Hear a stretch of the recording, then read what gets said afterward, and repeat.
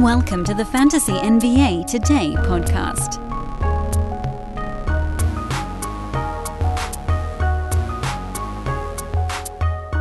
Good day, everyone.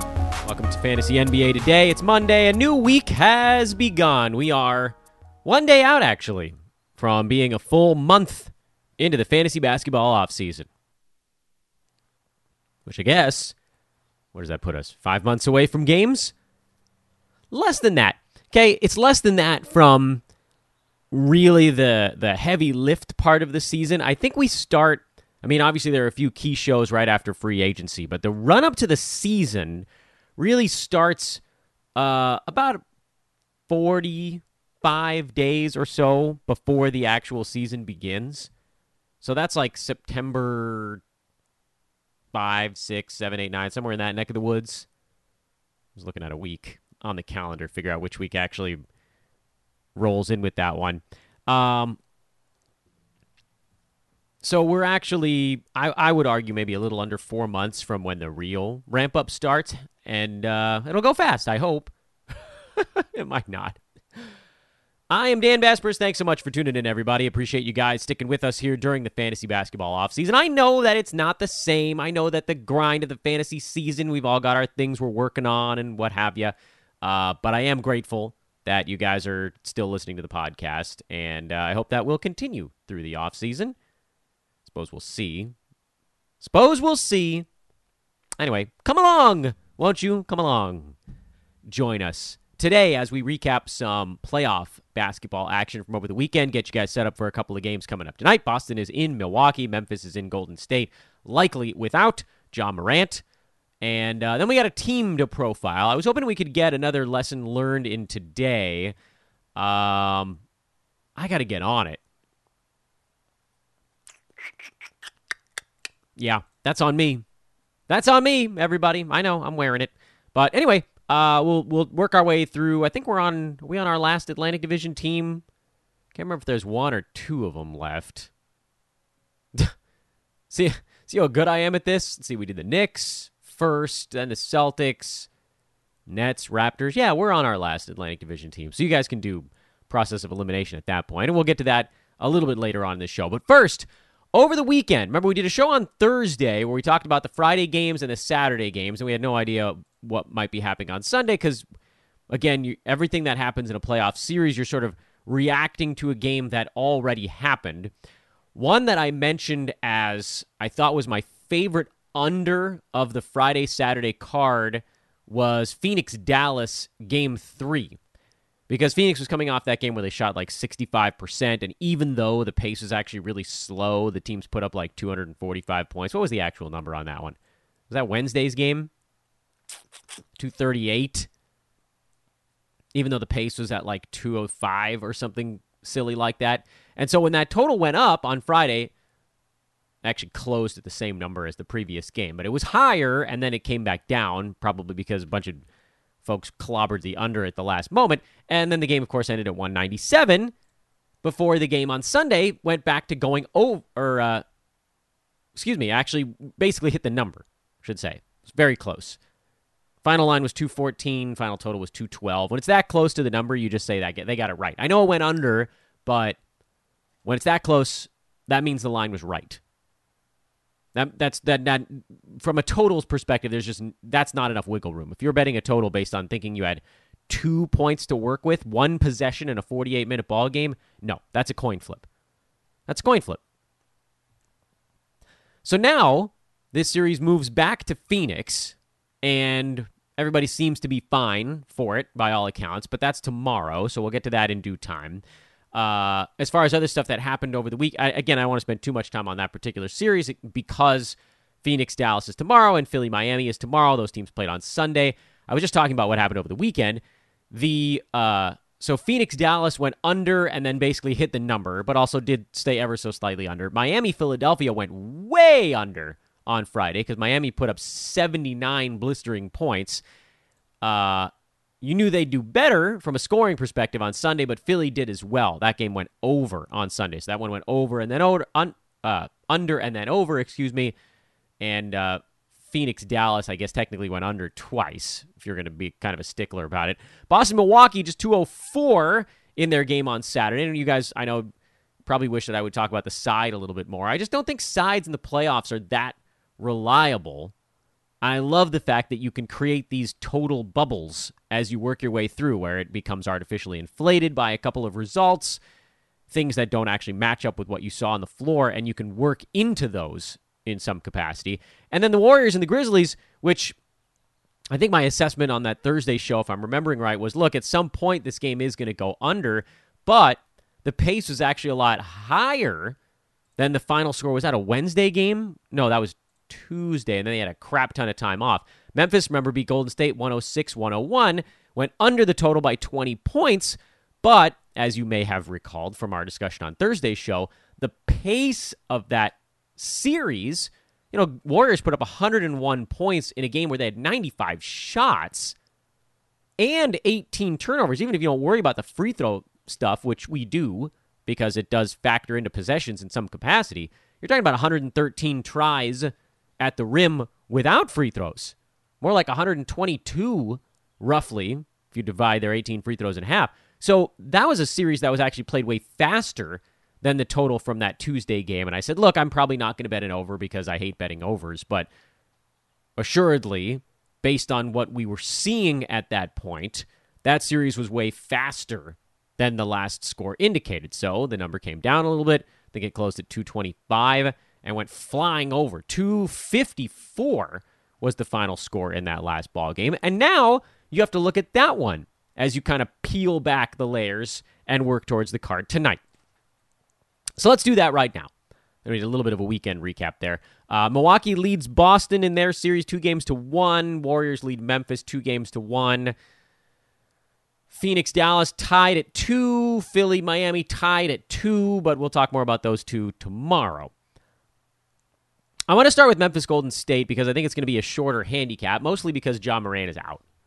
And with Ja out, it changes the way the game is going to be played. It changes the way everything is going, all of our expectations. Because it's not going to be like the regular season, where Memphis was just like magically still good without Ja Morant, because they came in these waves of great players playing so hard and fast and forcing turnovers and creating havoc that they didn't need the clutch ability of Ja Morant in those regular season games the way that they do in the playoffs. They need him.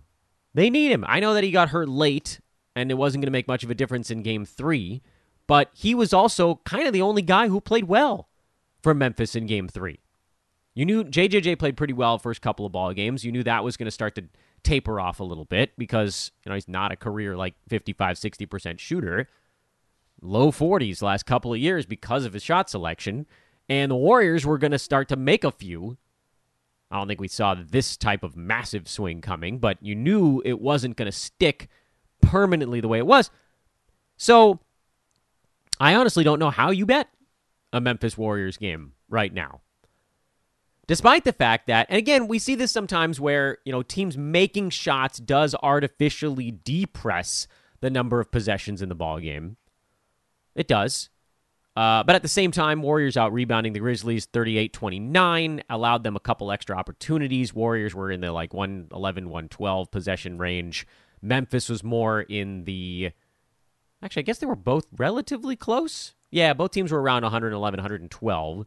So 224, 225 possessions was what you were looking at there. And then, even though the game slowed down a little bit, you saw better offensive execution. And that led to a blistering over. This total is at 223 right now. It's come down a couple of points on the Ja Morant news, or it would have been higher, probably in the 226, 227 range. And I think you just have to leave it alone and get into a lot of trouble betting into a game where you just sort of don't know how a team is going to react. Sure, they're going to play hard, but is the offense going to come? Are you going to see everybody else step up the way you would in a regular season game? It's less... It doesn't really work that way in the playoffs. Mavericks did it to Utah because, well, the Jazz are a little bit of a paper tiger, but Philly didn't have Joel Embiid, and Miami exploited it. They beat him roundly. Embiid comes back, Miami gets better, or Philly gets better by a ton. It's a really interesting little footnote on something we refer to when we're talking betting as the injured star theory, but it actually applies even outside of betting circles, where during a long regular season, many of you have heard me discuss this before, when a team is missing a star player, briefly, this is a very important element. It can't be like somebody gets ruled out for 4 months because there's a different emotional reaction to that. There's a, oh no, we're screwed. But if it's like, oh, superstar's out for a week, other guys can go, yeah, we can step up a little bit here in the short term. We can fill that gap by covering the fact that historically players go at about 80% during the regular season. But when there's superstars out, they're like, we probably should go closer to 100 for a night or two, unless we want to get smoked. And it works because the other team is probably still going at 80%. So that extra effort from the team missing their superstar tends to cover that gap a little bit. And it's hard to quantify this. I'm just throwing some numbers on the board. In the playoffs, everybody's going at 100%. So if you miss a key player, it's not like your other guys can just give more the way they could during a regular season game. It's not available. You're dipping into the beyond reserves, and someone's going to get hurt, or more likely the scenario, your team's just not going to be as good. So let's focus our efforts a bit more on the other game tonight, which doesn't have a key player likely to miss the ball game, and that's Milwaukee and Boston, and everybody's talking about whether or not there was a particular foul that should have happened in the end of the last ball game. I don't actually care about that kind of stuff. Right now we're sitting on the Bucks by 1.5. Total is hovering around between 211 and 213, seemingly, and it's hard to lock it into place, but we'll basically just say that's where it is. And that was pretty close to where the last one was. Closed at 211.5, went under at 204, which is, I'll call it smedium in terms of how much wiggle room you have there. But it is worth noting that the last ball game featured some truly horrific offensive play.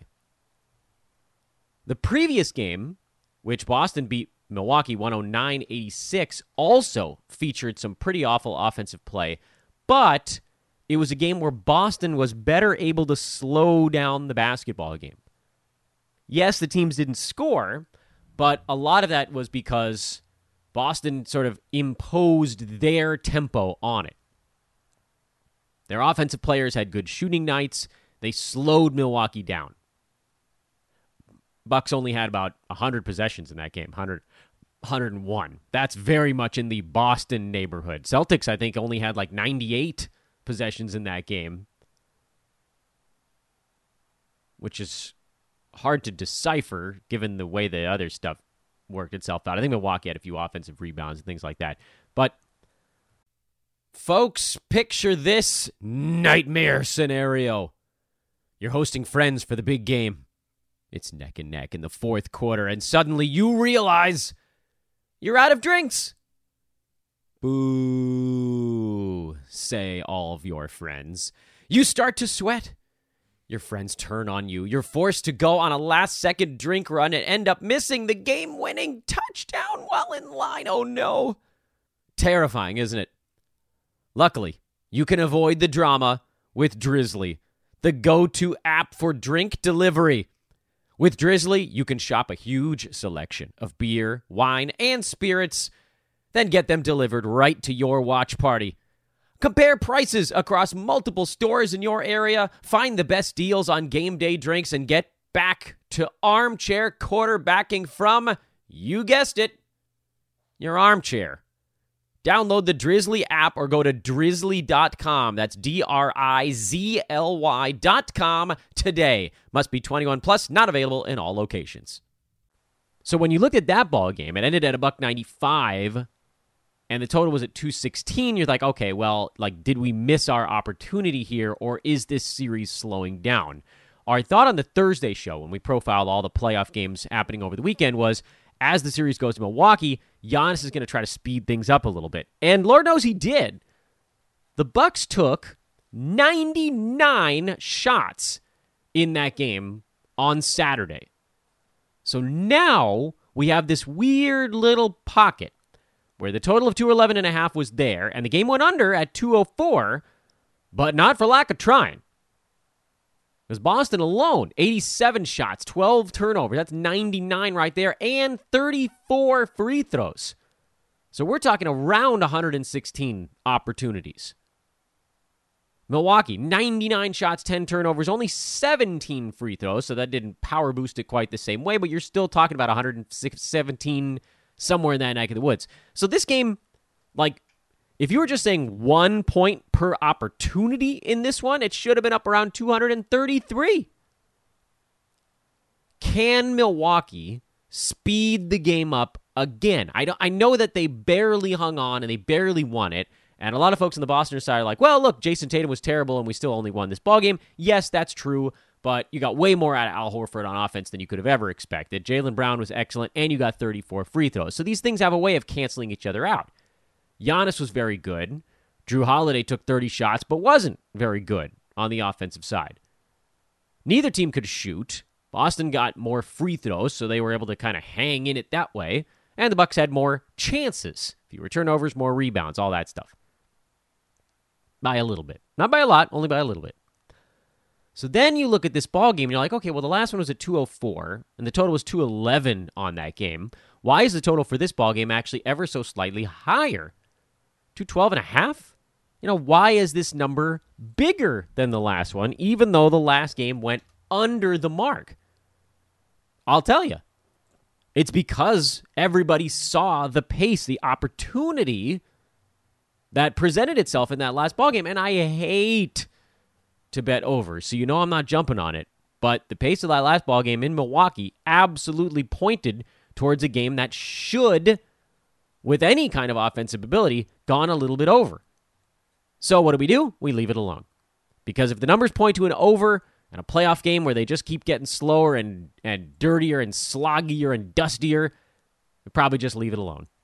I'd love to tell you hammer the over on Boston-Milwaukee, but I've never said the words hammer the over in a playoff game ever, I don't think, and I don't plan on starting today. But I'm not betting the under on it, that's for damn sure.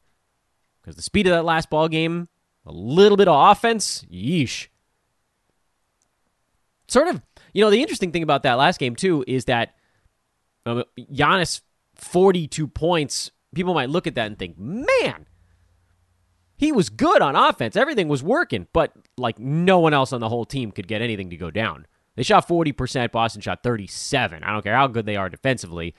The teams are going to be a little bit better than that, typically. It's going to be good defense in this series, but that was crazy. Philadelphia 76ers, your team du jour, and this one's not too hard, although there are a couple of things hanging in the balance, and one big one in particular, but just worth noting here right out of the chute. What we're doing on these team profiles is basically assessing what a team looked like this past season, and then what do we think might happen. But I'm not going to go through every permutation of who might be on and off the roster next year. As far as what happened this season, Philly obviously ended the season in they look different when they ended than when they started. James Harden was there at the end. He wasn't there at the beginning, and he wasn't as good in Philadelphia. Harden finished this year.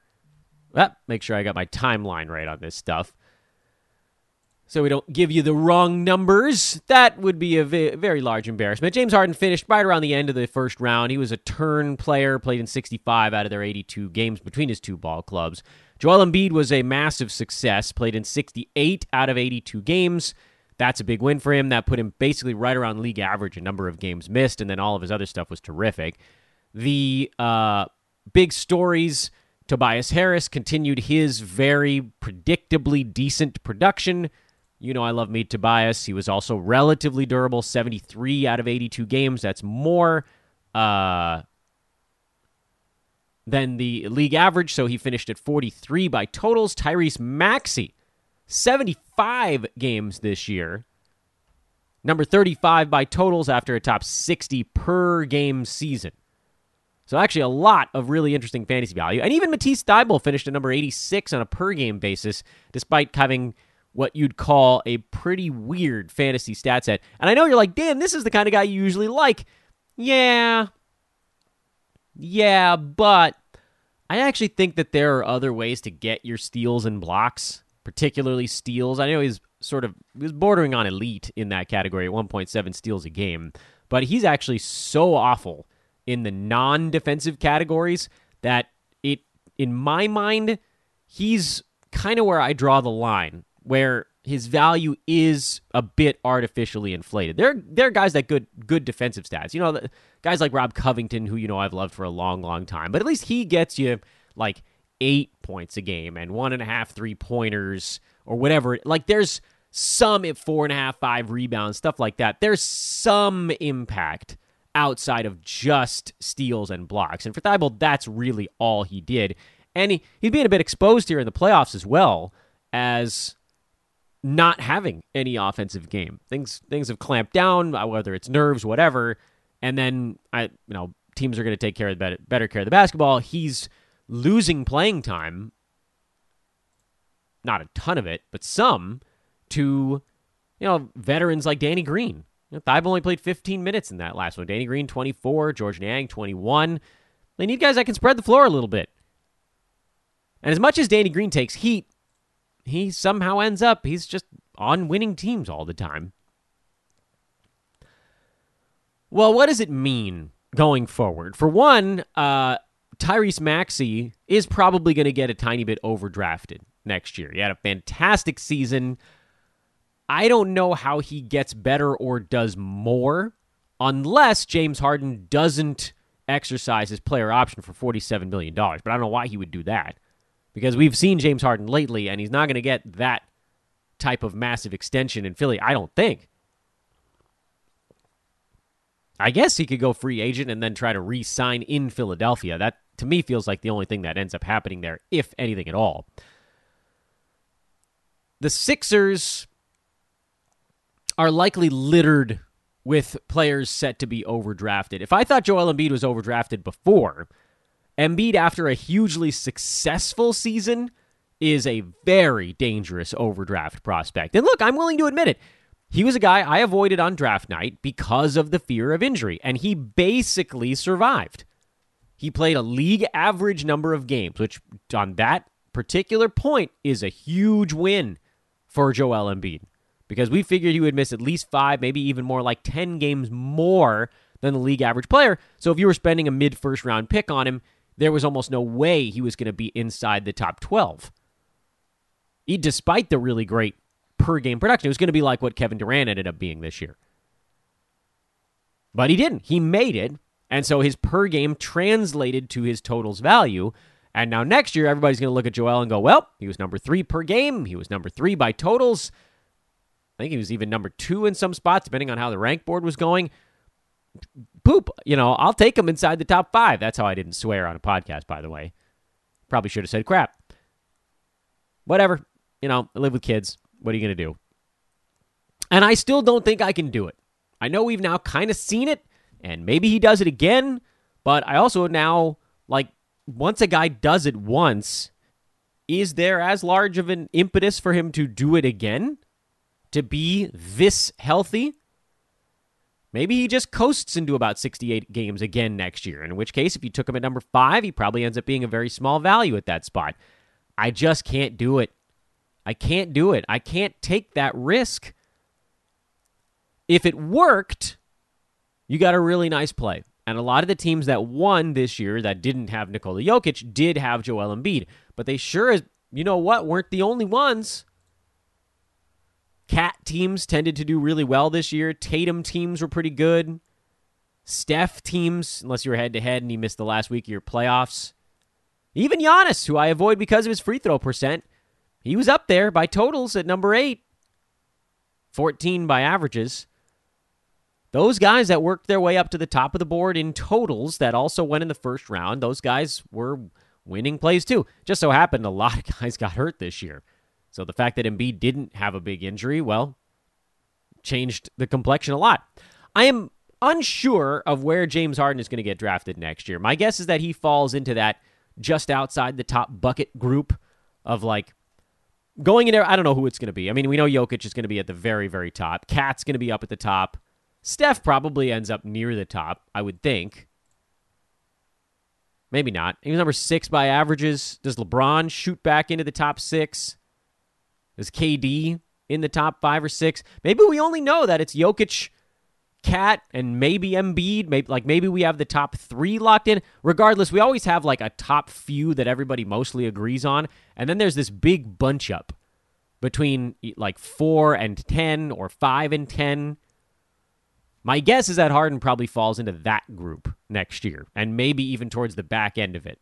Like if it's the bunch between 5 and 10, he's probably more in the like 9 or 10 category. And at that point, yeah, he probably would be fine there. I would expect him to play in pretty close to a league average number of games next season. So if you get him at 9 or 10, he probably ends up, my guess is, probably near 9 or 10. I don't really know where Maxi's going to go, but from a what is he going to do standpoint, probably pretty similar stuff. He's good. He's young. I don't see any reason why he should take a step backwards. And then you got Tobias Harris, who I hate all of you guys, by the way. Just throw that out there. I hate you all because every time I'm in a league with someone who listens to the podcast, they grab Tobias Harris at pick number like 49 before I can grab him at pick 53 or whatever it turns out to be. It happens every damn year without fail. And without fail, it works because he has a per-game value near 50 usually, and he tends to play in more games than the league average basketball player, which he did again this year. And so even though he didn't even hit his per-game mark, he still beat it by a bunch, by totals at number 43. He will most likely be a value again next year. Took him time, a lot of time actually, to figure out how to play alongside James Harden. You're seeing him actually play much better here during the playoffs. My guess is that Tobias Harris gets drafted in the late 60s or 70 range next year, and for sure I'll take a shot on him there. He might be a top 75 per game guy with James Harden on that team, but you know what? If you take him at like 65 or 70 and his per game value is right behind that, but he plays in 73 to 75 games again, he's a winner again. We've talked about it before. Once you get back towards like 90, 100, 115, that range, durability becomes sort of a false win. Especially in roto leagues, it's not really a win. But somebody who's like 65, 70, that's quite durable, that's a win. That's still a win. You want your 6th round pick or whatever we're talking about here. You want that guy to play in basketball games. If y'all are going to try to sell me on rookies, Evan Mobley is a really nice example of this, of a rookie who played in a lot of ball games. He missed a few in there, but he was in that 65 to 75 range. Relatively durable. I guess he only played in 69 games, so not quite as great as I thought off the top of my head. Scotty Barnes, another great example, 66, but he played in 74 ball games. That's a big deal. Jordan Poole, 64, but played in 76 ball games. Once you get down a little farther along the board, again, probably outside the top 90, then you start to think, okay, well, Dorian Finney-Smith, he was super durable this year. He did finish in the 90s, by the way, amazingly. He played in 80 ball games, and that's cool for head-to-head. That's great for head-to-head, because you never have to think about it. He's just there every ball game. Roto, do I really want 80 games out of a top 100 player? I think I'd probably rather shoot for someone a little more brittle in the, 75 to 85 range, whatever. But you give me someone in the 65 to 75 range who plays, that's big. Those are games well spent. Those guys are slightly positive impact guys. They're moving the ball, they're moving the boulder forward. Now, again, we don't really know everything that's going to go on with Philly in the offseason, same as the way we've talked about on all of these other teams. But if you're going to put names down on a board of guys that I think you could possibly target this next year, I would say if Harden falls down near the turn, he's targetable.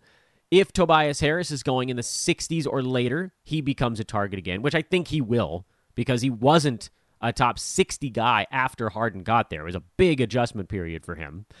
Joel Embiid is probably going to go a little too early. And then Tyrese Maxey, I really don't know. But basically the only players coming off the books for Philly this year are non-impact guys. So you kind of don't have to worry about it at all. Easy peasy. Just a few names to put on your board. I love it. Friends, check out our buddies over at Fantasy MLB Today and Fantasy NFL Today, as well as the Fantasy Pass, because the very hardworking fantasy sports writers at Sports Ethos are putting together season in review package ideas as well. We do some lessons learned here on the show. Theirs are a bit more in-depth and clever than ours.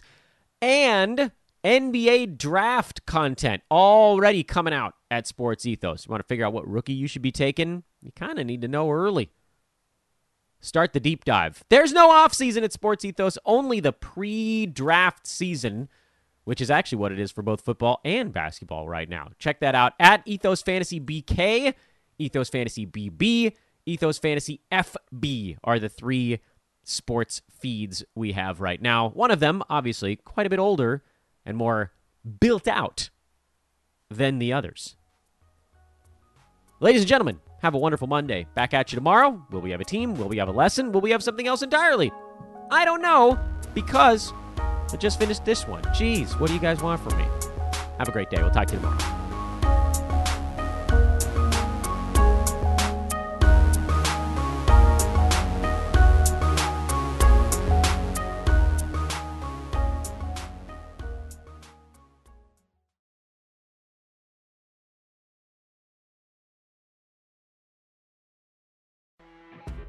You know when you're listening to a true crime story that has an unbelievable plot twist that makes you stop in your tracks?